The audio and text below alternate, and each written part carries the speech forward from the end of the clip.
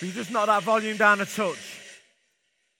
You can stay on a bit, that's okay. What you're watching is how one metronome needs 31 others. It relies upon 31 other metronomes. This will work no matter what you do.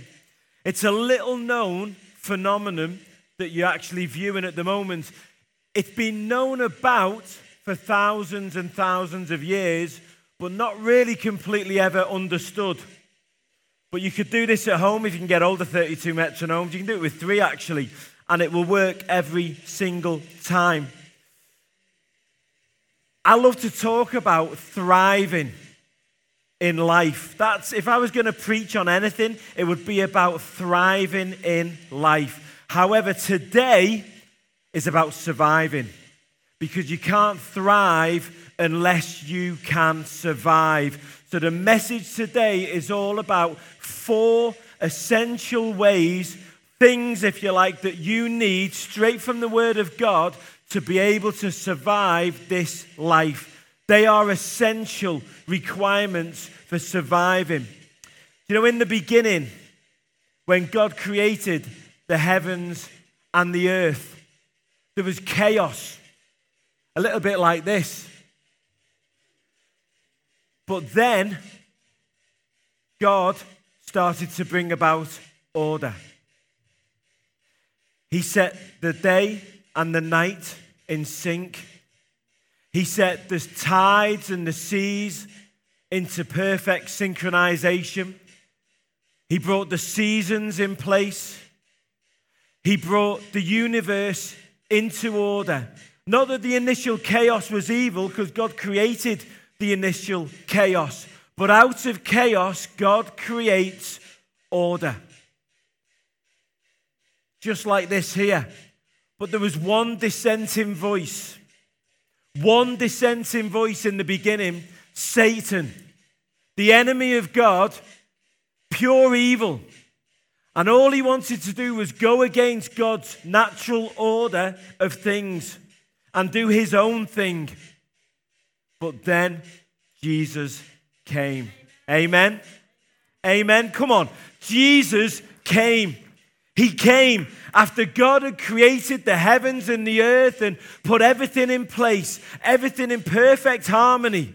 After Satan came and tried to destroy it and wreck it and bring it out of harmony, Jesus came to redeem, to bring back the order that God had designed and instituted from the very beginning. Do you know what I love about the Genesis story? They're all in sync now, aren't they? Can you see that? Isn't that absolutely incredible? You can do this with any number of metronomes. In fact, you can do this with any number of things. It's a universal phenomenon that you will see all over the place. You see it in congregations. You see it in audiences. In fact, you see it. I've noticed it on television programs where people are walking. I pointed it out to Vicky a few weeks ago. 2 people walking and you could hear the footsteps out of sync. They didn't even realize what they were doing. By the end of the 30-second kind of walk, suddenly they're in sync, in perfect harmony. This is a God-ordained thing. This is something that God has placed into the universe everywhere because he's a God of harmony. And he's a God of unity. And he desires order. He's a God of order. He knows exactly what he's doing. And I love the story of the beginning, because at the end of all the things that God placed in order, separating the day and the night into synchronization and the tides and the seasons and all of those things, the fish and that filling the world with animals, all of creation filled. At the very end of it, he creates Adam, man. And God says of man that he's the pinnacle, and it's man as in mankind, the pinnacle of his creation, the apple of his eye, he calls us. But what did he say right at the beginning? What was virtually the first thing he said about Adam? He said, it's not good that he is alone. And so he created a partner. And I think it's incredible. And I'm not on about from a what you might think with a relationship kind of thing, but I think it's incredible that when God looked and said, Adam needs a partner, and so I'm going to give Adam the perfect partner. If you think about it, as a guy, you might think, oh, give him a mate. Put a John, or I've got boys who are called Adam and Joshua, as many of you know. Let's put a Joshua at the side of him. He'll have a mate to knock around with and to go and fight and do all them kind of things that young lads do and whatever. But no, what did God do? Who did he create for Adam? Who was the perfect partner for man? It was woman. Ladies, you are the perfect partner for man. Not created out of his head, so that you can lord it over us. Not created out of our feet so that we can lord it over you. But you are the perfect partner for man. God's very first ordained order. How incredible is that? Do you not think that's incredible? I think that deserves a round of applause. Come on, ladies.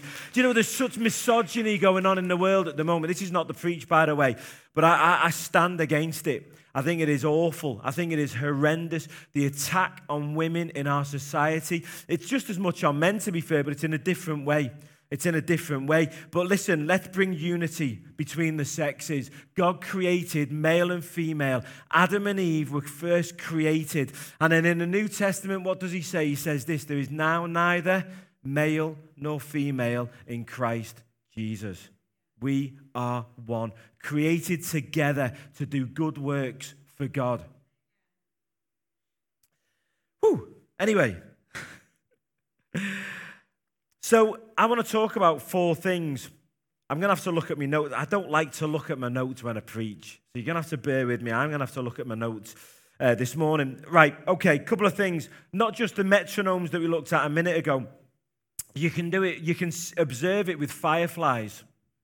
So they've done this. A group of scientists about 100 years ago went off to observe some fireflies. They got criticized heavily for it. But here's what they've discovered about fireflies, right? You get a group of 1,000 fireflies, right? And you know what fireflies do? They flash, don't they? They light up and they flash. And they'll start flashing. You'll see all these flashing lights all over the place. But do you know what happens? Just like with the metronomes, after a while, they all flash in sync. And there's no leader. The fireflies don't need a leader to flash in sync. You would think, wouldn't you, that they need a leader, that there needs to be someone to organize it, to beat the drum, to get that synchronization in place. No, there's no leader needed. There's no leader needed for the metronomes, for the fireflies, none of these things, because it's in creation. God's placed unity in there. The whole of creation is crying out for these things to be redeemed that were stolen in the beginning by the enemy. When he got in there, that dissenting voice to come against God's natural order of things. But God's order is there and it's set, and creation knows what God's order is, and creation is desperate to get back to the things that God planted there right at the very beginning, back to that seed, because it knows what it needs. Zebras. Can we get a picture up of some zebras, Tracy? How fast was that? Did you like that? You know the stripes on zebras? Can you see? They're not for camouflage. Like, they're not very well camouflaged, are they? Right? Zebras are prey.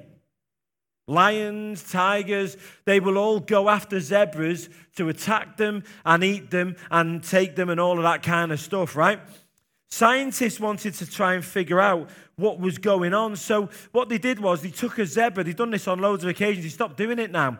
They took a zebra and they wanted to monitor the zebra and try and figure out, what, the camouflage doesn't work on a zebra. How on earth does this keep them safe, right? So they put things on their ear so they could track them, and things on the hooves and stuff like that. And they tried all of those things. Anyone know what happened when they did that? Every single time they tagged a zebra, it got eaten. No, seriously. Every time they tag a zebra, it gets eaten. So the scientists were like, what's going on? And then they realized the stripes aren't to camouflage the zebras against the background.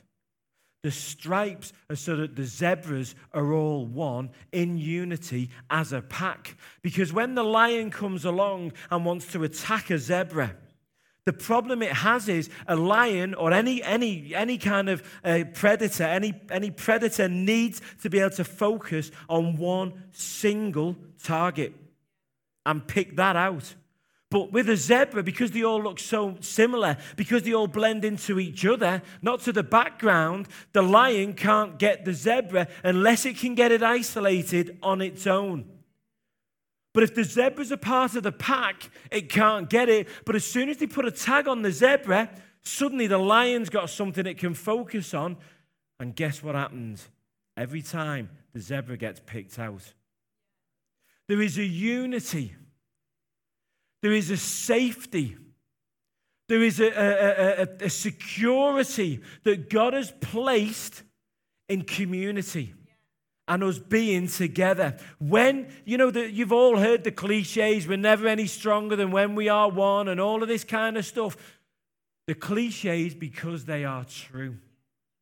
They're repeated and they're said so often because they are true. Now, when I first heard this story about the zebras, I knew there was something in that. But my kind of reluctance to ever use that was, okay, the problem you've got with that is you could take that as saying, don't stand out from the crowd. You couldn't you? You could take that and you could think, oh, hold on. If I stand out from the crowd, I suddenly become a target. But that's not what it is. It's about being part of a community. If you stand out from the crowd, right, you will be a target. I mean, we know that. We've kind of put our head above the parapet and we've become a target. And that's what happens. If you stand out in any way, in any area of life, if in work you stand out as being the person that works that little bit harder against anyone else, we all know what happens there, don't we? We all know what happens in the workplace. And it goes the same in any organization, in any situation. But that's not the point here of don't stand out. The point is be a part of a community.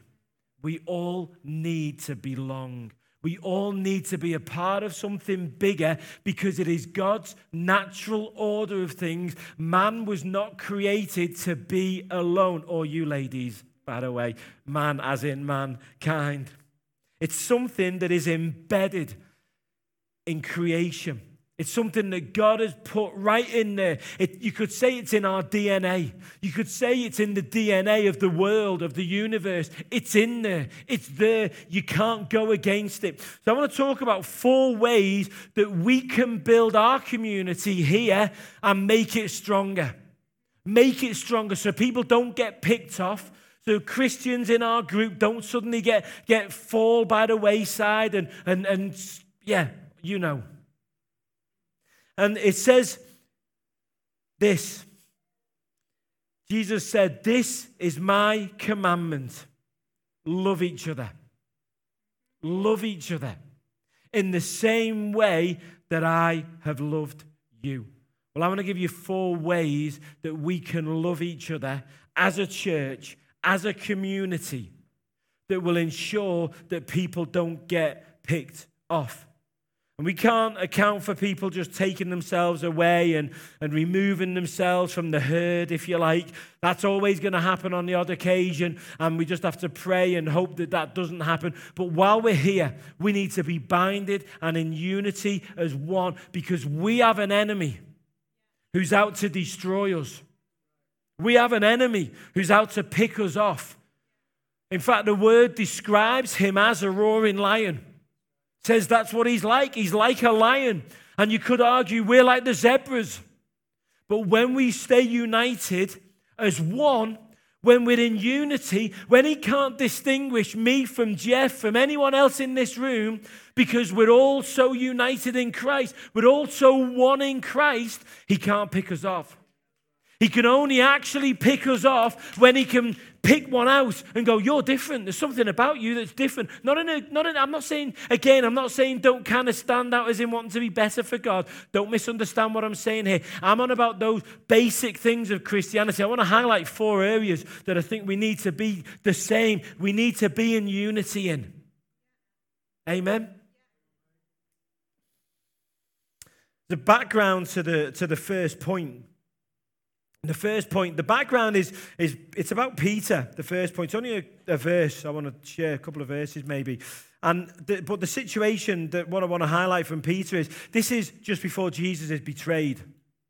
And so Jesus takes his disciples to the Garden of Gethsemane. So you get the idea from the story that it's like a bit like Kew Gardens or something in Israel, and they all go off there and they're there at night and Jesus says, I want you to come. And he's told his disciples at this point, he's told them what's to come. They know that he's going to be crucified. They know he's going to die. They don't really understand it. They can't quite get their head around it. They're kind of thinking, he doesn't really mean it. It's one of his parables. It's not quite, it's just a story. It's not actually going to happen. All of these thoughts must be going through their heads, right? But Jesus takes all of his disciples and they all go to the garden. He says, I want you to come with me because I want you to pray with me. I'm going to pray what is about to happen. It's the pinnacle of my whole mission. The whole reason that I've come is coming to a crescendo right now. It's the night before, and I want you to come with me so we can pray. Amen? So they all go. And then Jesus picks off 3 of them. He says, Peter, James, and John, I want you 3 to come with me and go even deeper into the garden, and you're going to pray even deeper with me. So he picks Peter out as one of the 3. And many of you will know what happens. Anyone remember what happens? They go off to pray. He's only gone an hour. Jesus is only in prayer for an hour, and one of the disciples, and you just can't get, it's just, it's ludicrous, isn't it? They've flipping fallen asleep.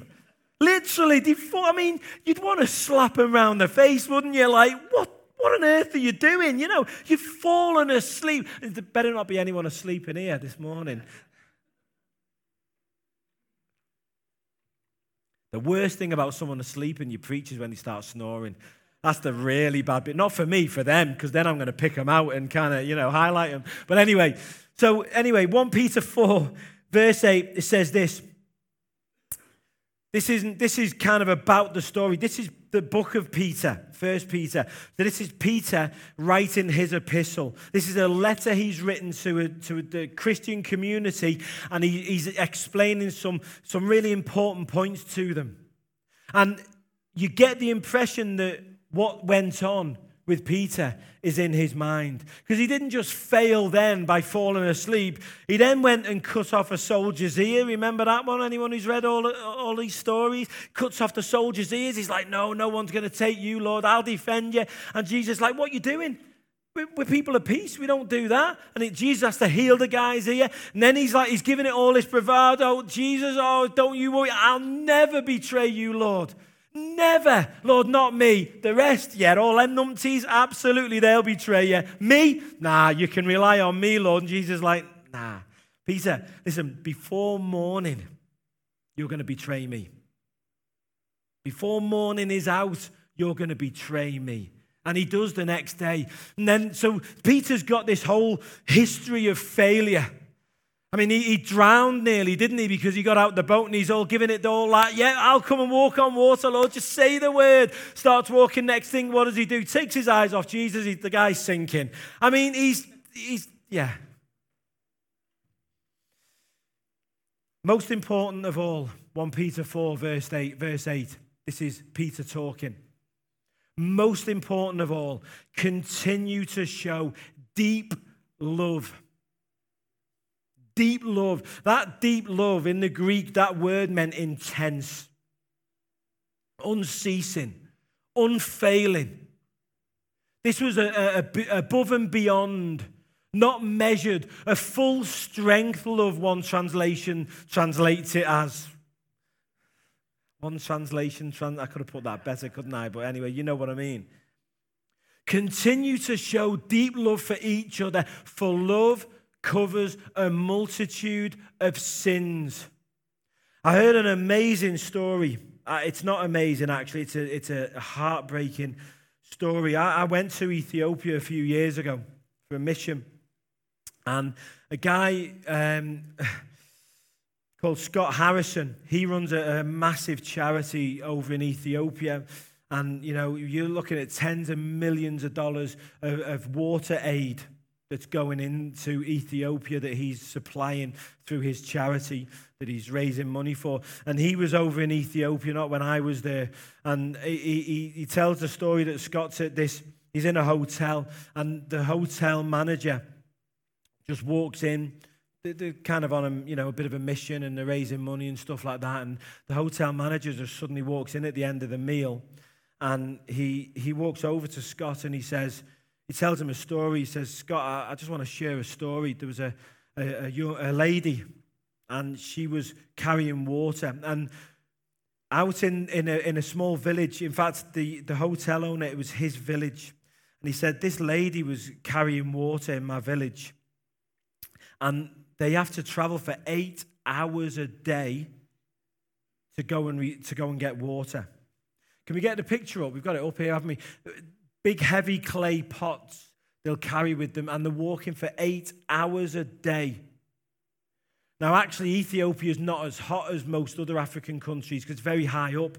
So it's actually in the mid-20s. So it's not as hot as you get in some African countries, but it's still hot. And I can't imagine myself walking 8 hours for water with a heavy clay pot full of water.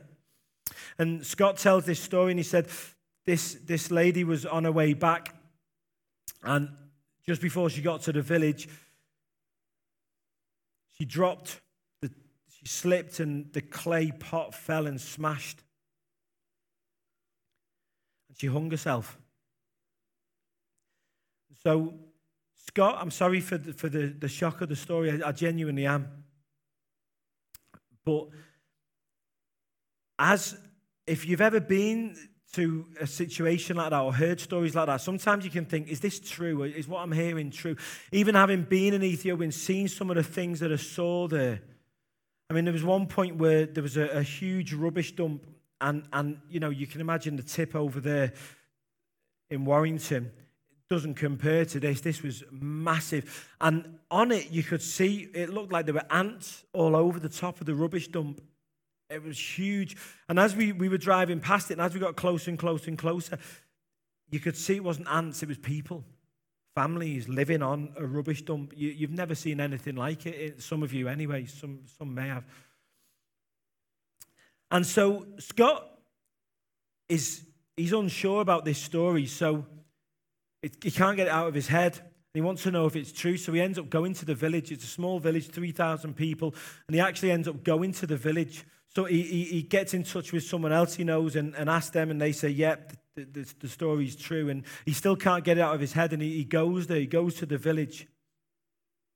And when he arrives, he sees the grave, just a pile of stones that they've placed for this person. And the most shocking thing about the story, the real crucial bit about the story is this, that she was 13. She wasn't an old lady. She was 13. 13 years old. And the point that I'm making from the story goes back to the verse. Listen to what Peter says. Most important of all, continue to show deep love for each other. For love covers a multitude of sins. You see, there's a paradox in that. Because I know how we can all feel that, yeah, but when someone's done wrong, that should be brought out. And we all know, we've all heard of cover-ups, haven't we? Where things have been covered up and, and all of that kind of stuff. And we think that's terrible. That should have been dealt with. It should have been brought out into the open and all of these kind of things. And I'm not on about covering up things that have gone wrong that need dealing with here. I'm on about what Peter said, that love covers a multitude of sins. You see, we're the church of Jesus Christ. So if the world and its devices need to, the police need to do investigations, whatever they need to do, or whatever needs to happen in a workplace or whatever, if things need to be dealt with, they need to be dealt with.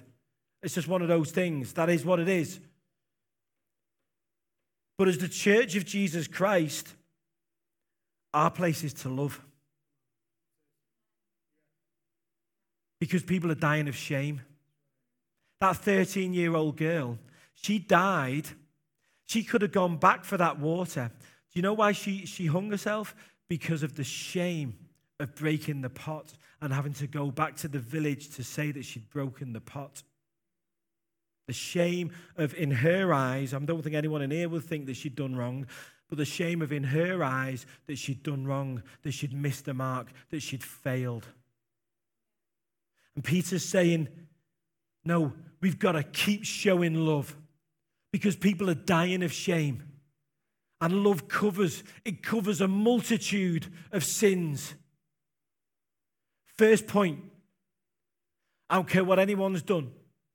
I don't care background, I don't care history, you name it. I don't care.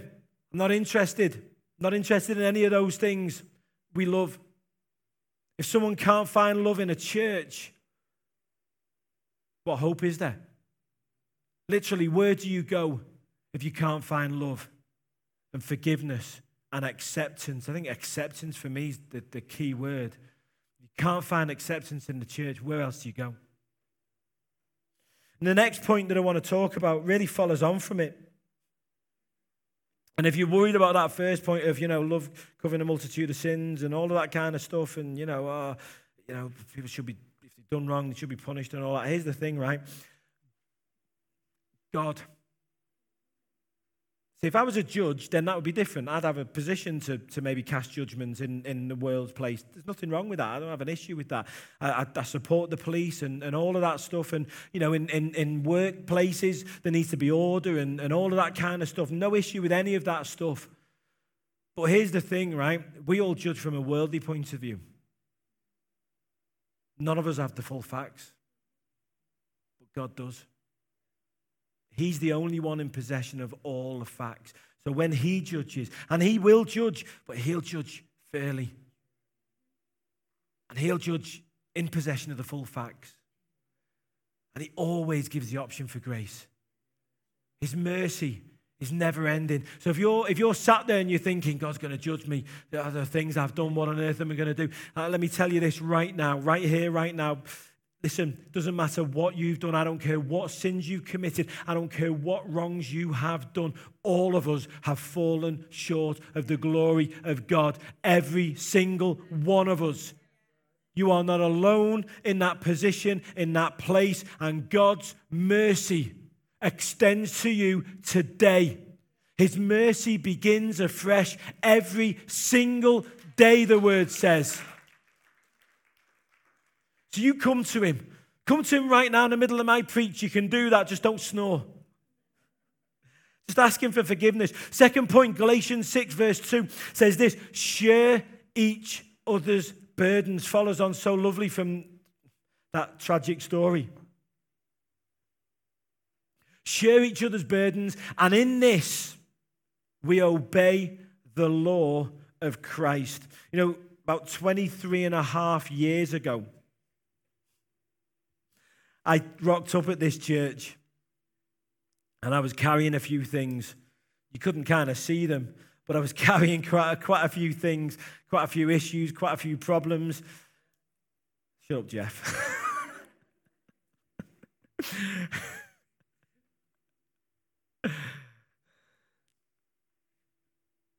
Thanks, mate.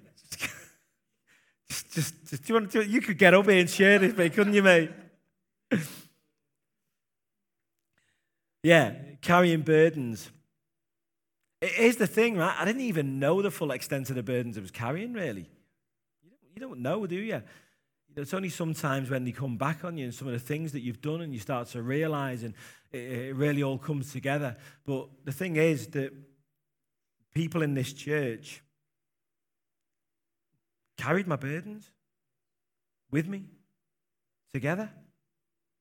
People in this church carried my burdens with me, for me, doing things that I couldn't do. And that, carrying each other's burdens, Have you ever been in that position? Do you know the power of having someone alongside you? Think about that time when you've been struggling with something, when it's been difficult and someone's just come along and helped you. They've just given you a hand, they've supported you, whatever. This is the church of Jesus Christ. This is the second thing we need to be able to do. If the first one is acceptance, anyone can come in through the doors. Anyone can come here. We love and unconditionally and all that.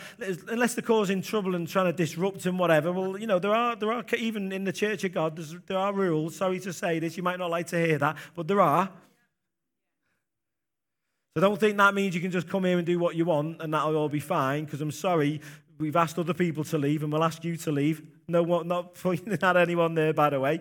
But, you know, as long as people just want to come and just want to meet with God, just want to be part of the church community, the local church that God has put. This is why the local church is so important. I don't care how big any church in the universe gets.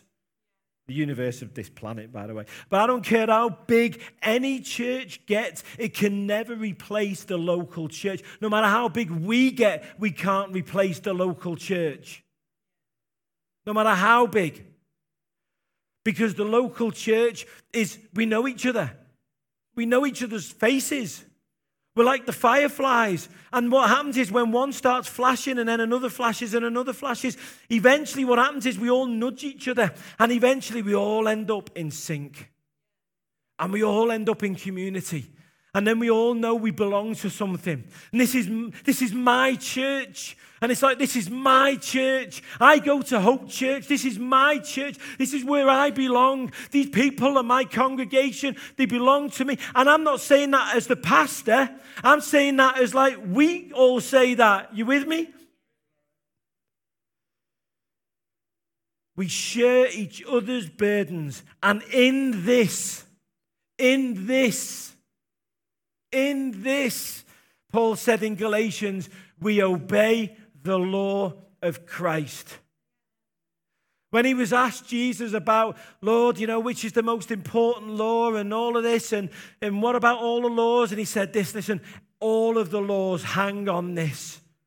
Love God with all your heart and love each other just as much. Love each other just as much. Love each other just as much. That's why Paul could say, in this we obey the law of Christ. In this, we don't just obey the law of Christ, we obey every law. Every law, because every law was written for love. Third one. James 5 verse 16 says this, confess your sins to each other. Whew, there's a tense one, isn't it? Whoa, hold on, where do we go with that? Because we're not Catholic, are we? We don't have a little confessional box. Have anyone seen that box we have in the cafe? That's not a confessional box. Don't go in there thinking I'm going to rock up and slide a little door thing and then tell you to say 10. Does anyone know what a Hail Mary is, by the way? I haven't got a clue I'm a pastor of a church. I don't know what a Hail Mary is. I don't really want to know, to be quite frank, because there's no amount of Hail Marys I could tell you to say that will ever sort out any problem, any sin, or anything you've ever done. Hail Marys don't have the power to do that. However, James said that when we confess our sins to each other, so not just like rock up to the pastor, listen, you can come to me and confess your sins to me. I'm cool with that, that's fine. I'm not going to say you have to. I've not got this list of, you know what, Jeff ain't come in the last few weeks to confess any sins to me. He's lapsing a little bit here. Jeff, you know, he rocks up on next Sunday and it's like, Jeff, it's been 3 weeks since you last came to me and confessed your sins. Although the last one, mate, was so long. Can we keep it a bit shorter in between, mate? You know what I mean? Had to get you back. Confess your sins to each other and pray for each other so that you may be healed. This is not just about physical healing, though it is. This is about every kind of healing. Every kind of healing. Emotional healing, physical healing, all of these things. All of these things. Talk to each other. Someone you trust. someone who you respect, someone who you know has got something about them. If you're not sure, ask someone who leads something. Just talk to people. Ask them, who can I talk to? I need to talk to someone. I need to offload this. I need to have a chat. I need to talk about this. Confess your sins to each other and pray for each other so that you may be healed. The earnest prayer, earnest. That's an old word, isn't it? The earnest prayer. I mean, serious. That's like, I'm praying, I'm serious now. We're not like having a laugh. I'm praying seriously now. I mean this. This is a serious prayer. It's got power and weight behind it, Lord. I'm calling out to you. I'm praying for this person. The earnest prayer like that of a righteous person has great power. Not just power, but great power, and produces wonderful results. It is powerful and effective. Our prayers, if you've named the name of Christ, then you are a righteous person. If you've named the name of Christ, are you judging yourself right now and thinking, I'm not sure I'm a righteous person? You know what I mean? I'm probably a 3 out of 10 or a 4 or, a 2. It's that kind of thing. I was just general there, No, we don't judge ourselves. You're not qualified to judge yourself. Even you aren't in possession of all the facts to be able to judge yourself even. Only God is. But his measure is this. If you've named the name of Jesus Christ, then all your sins are forgiven. You are a Christian. If you believe in your heart and confess with your mouth, then you are a Christian. And then you are righteous, not because you're a good person, but hopefully you're getting gooder. Gooder. I know, but gooder kind of fitted better with the bit before it, didn't it? There was a bit of a flow with gooder, so I'm going to go with gooder.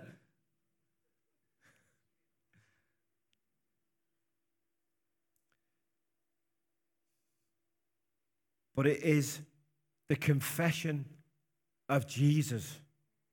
The only thing, and thank God it's the only thing that can make you righteous. And it does make you righteous. That means any point you can just go back to that promise. You can remind yourself that my confession of Christ and my continued confession of Christ is making me righteous. It's making me better and better day after day. Do you like that one? Better. I went for the better there. Anyway, so we don't have a confessional box. And I can't give you any amount of Hail Marys to make amends for what you've done. I just can't do that. But anyway, are we on point 4? Yeah, we are. We're on the last one. I didn't number that one. Okay, so the last point, and I should have said at the beginning of saving the best till last. I forgot to say it.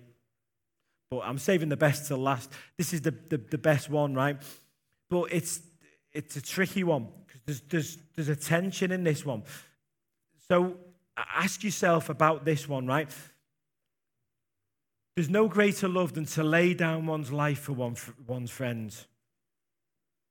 Yeah? That's what it says in the word. There's no greater love, Jesus said, than to lay down your life for your friends. There's no greater love. So who's doing that? How many of us think we're actually doing that? Laying down our life for our friends. Who are you doing it for? Who are you laying down your life for? Are you just doing it for your kind of close friends, your family, those people that are right around you?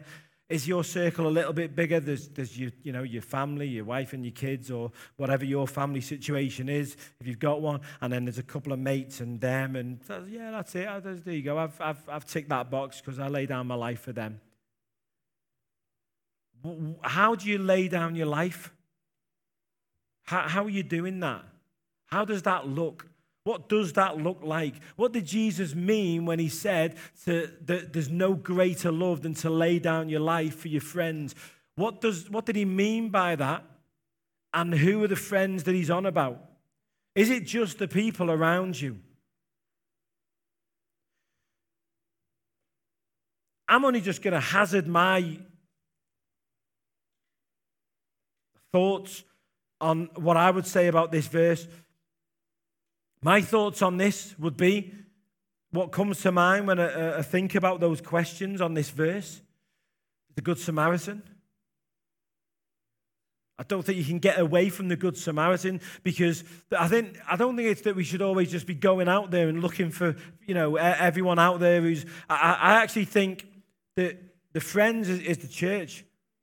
I think it's the church. The Bible says in the New Testament, first of all to the household of God. So I think it's to the church first. But I think I would say about the Good Samaritan first, because you run the risk of us just being dead insular and we only think about each other and then we just exclude everyone else.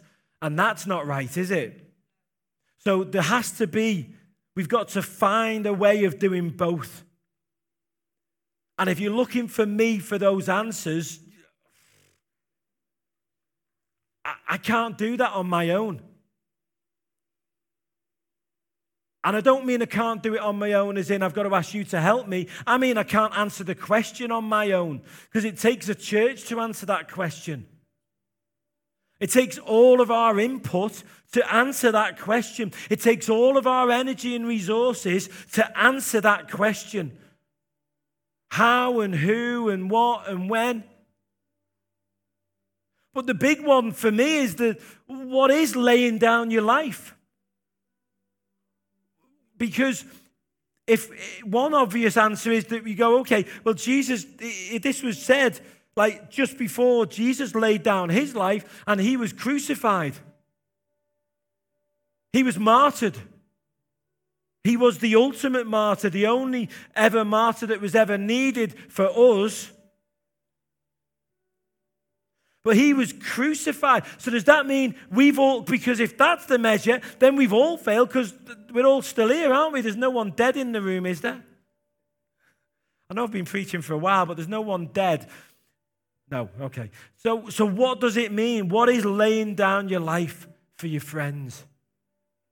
I don't know. I can only tell you what if you're looking for answers, I can only say what I think that looks like, what that's looked like for me. For me, that's looked like, there's been points in my life, many points in my life where I've personally sacrificed in terms of career and all of these things, and I've gone, okay, God, no, you first. You must be number one. And then I've done that for the church community, and I've done it for my family, and we've all had the times, haven't we, when we've gone out of our way for someone else, and you get a phone call and it's late at night, and you're like, oh man. And then you've got to go out and you've got to help someone and all of that, and you don't really want to. And that sounds terrible, doesn't it? But we're all human. We all have times, don't we, when we don't want to do something. If we always wanted to do it, there'd be no sacrifice, would there? So it wouldn't really be a big deal, would it? I don't know. I don't know the answer to this. All I do know is that we've got to find a way together as a community of doing this as individuals. So that goes back to the other 3 points of we're not condemning anyone because they didn't help us out that time, and all of that stuff. We're actually carrying each other's burdens, and we're helping each other to help others. We're supporting each other. We're encouraging each other.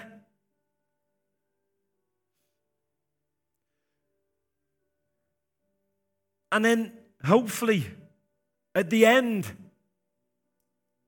God says, well done, good and faithful servant. I'm really sorry if that sounds like a cop-out and not a very good, powerful ending to the preach of, and this is how you do it, and you've got to do this, and if you do that, you've laid down your life, job done. I don't think any preacher can answer that. And if you think you can, please, I'm not going to say jump up, tell me, and if you've got a good answer, I'll let you get up, I promise you. If you've got a good answer, right, come and tell me when I get down in a moment, and you can get up and share it, because I haven't got any better than this. It's all I've got. Amen?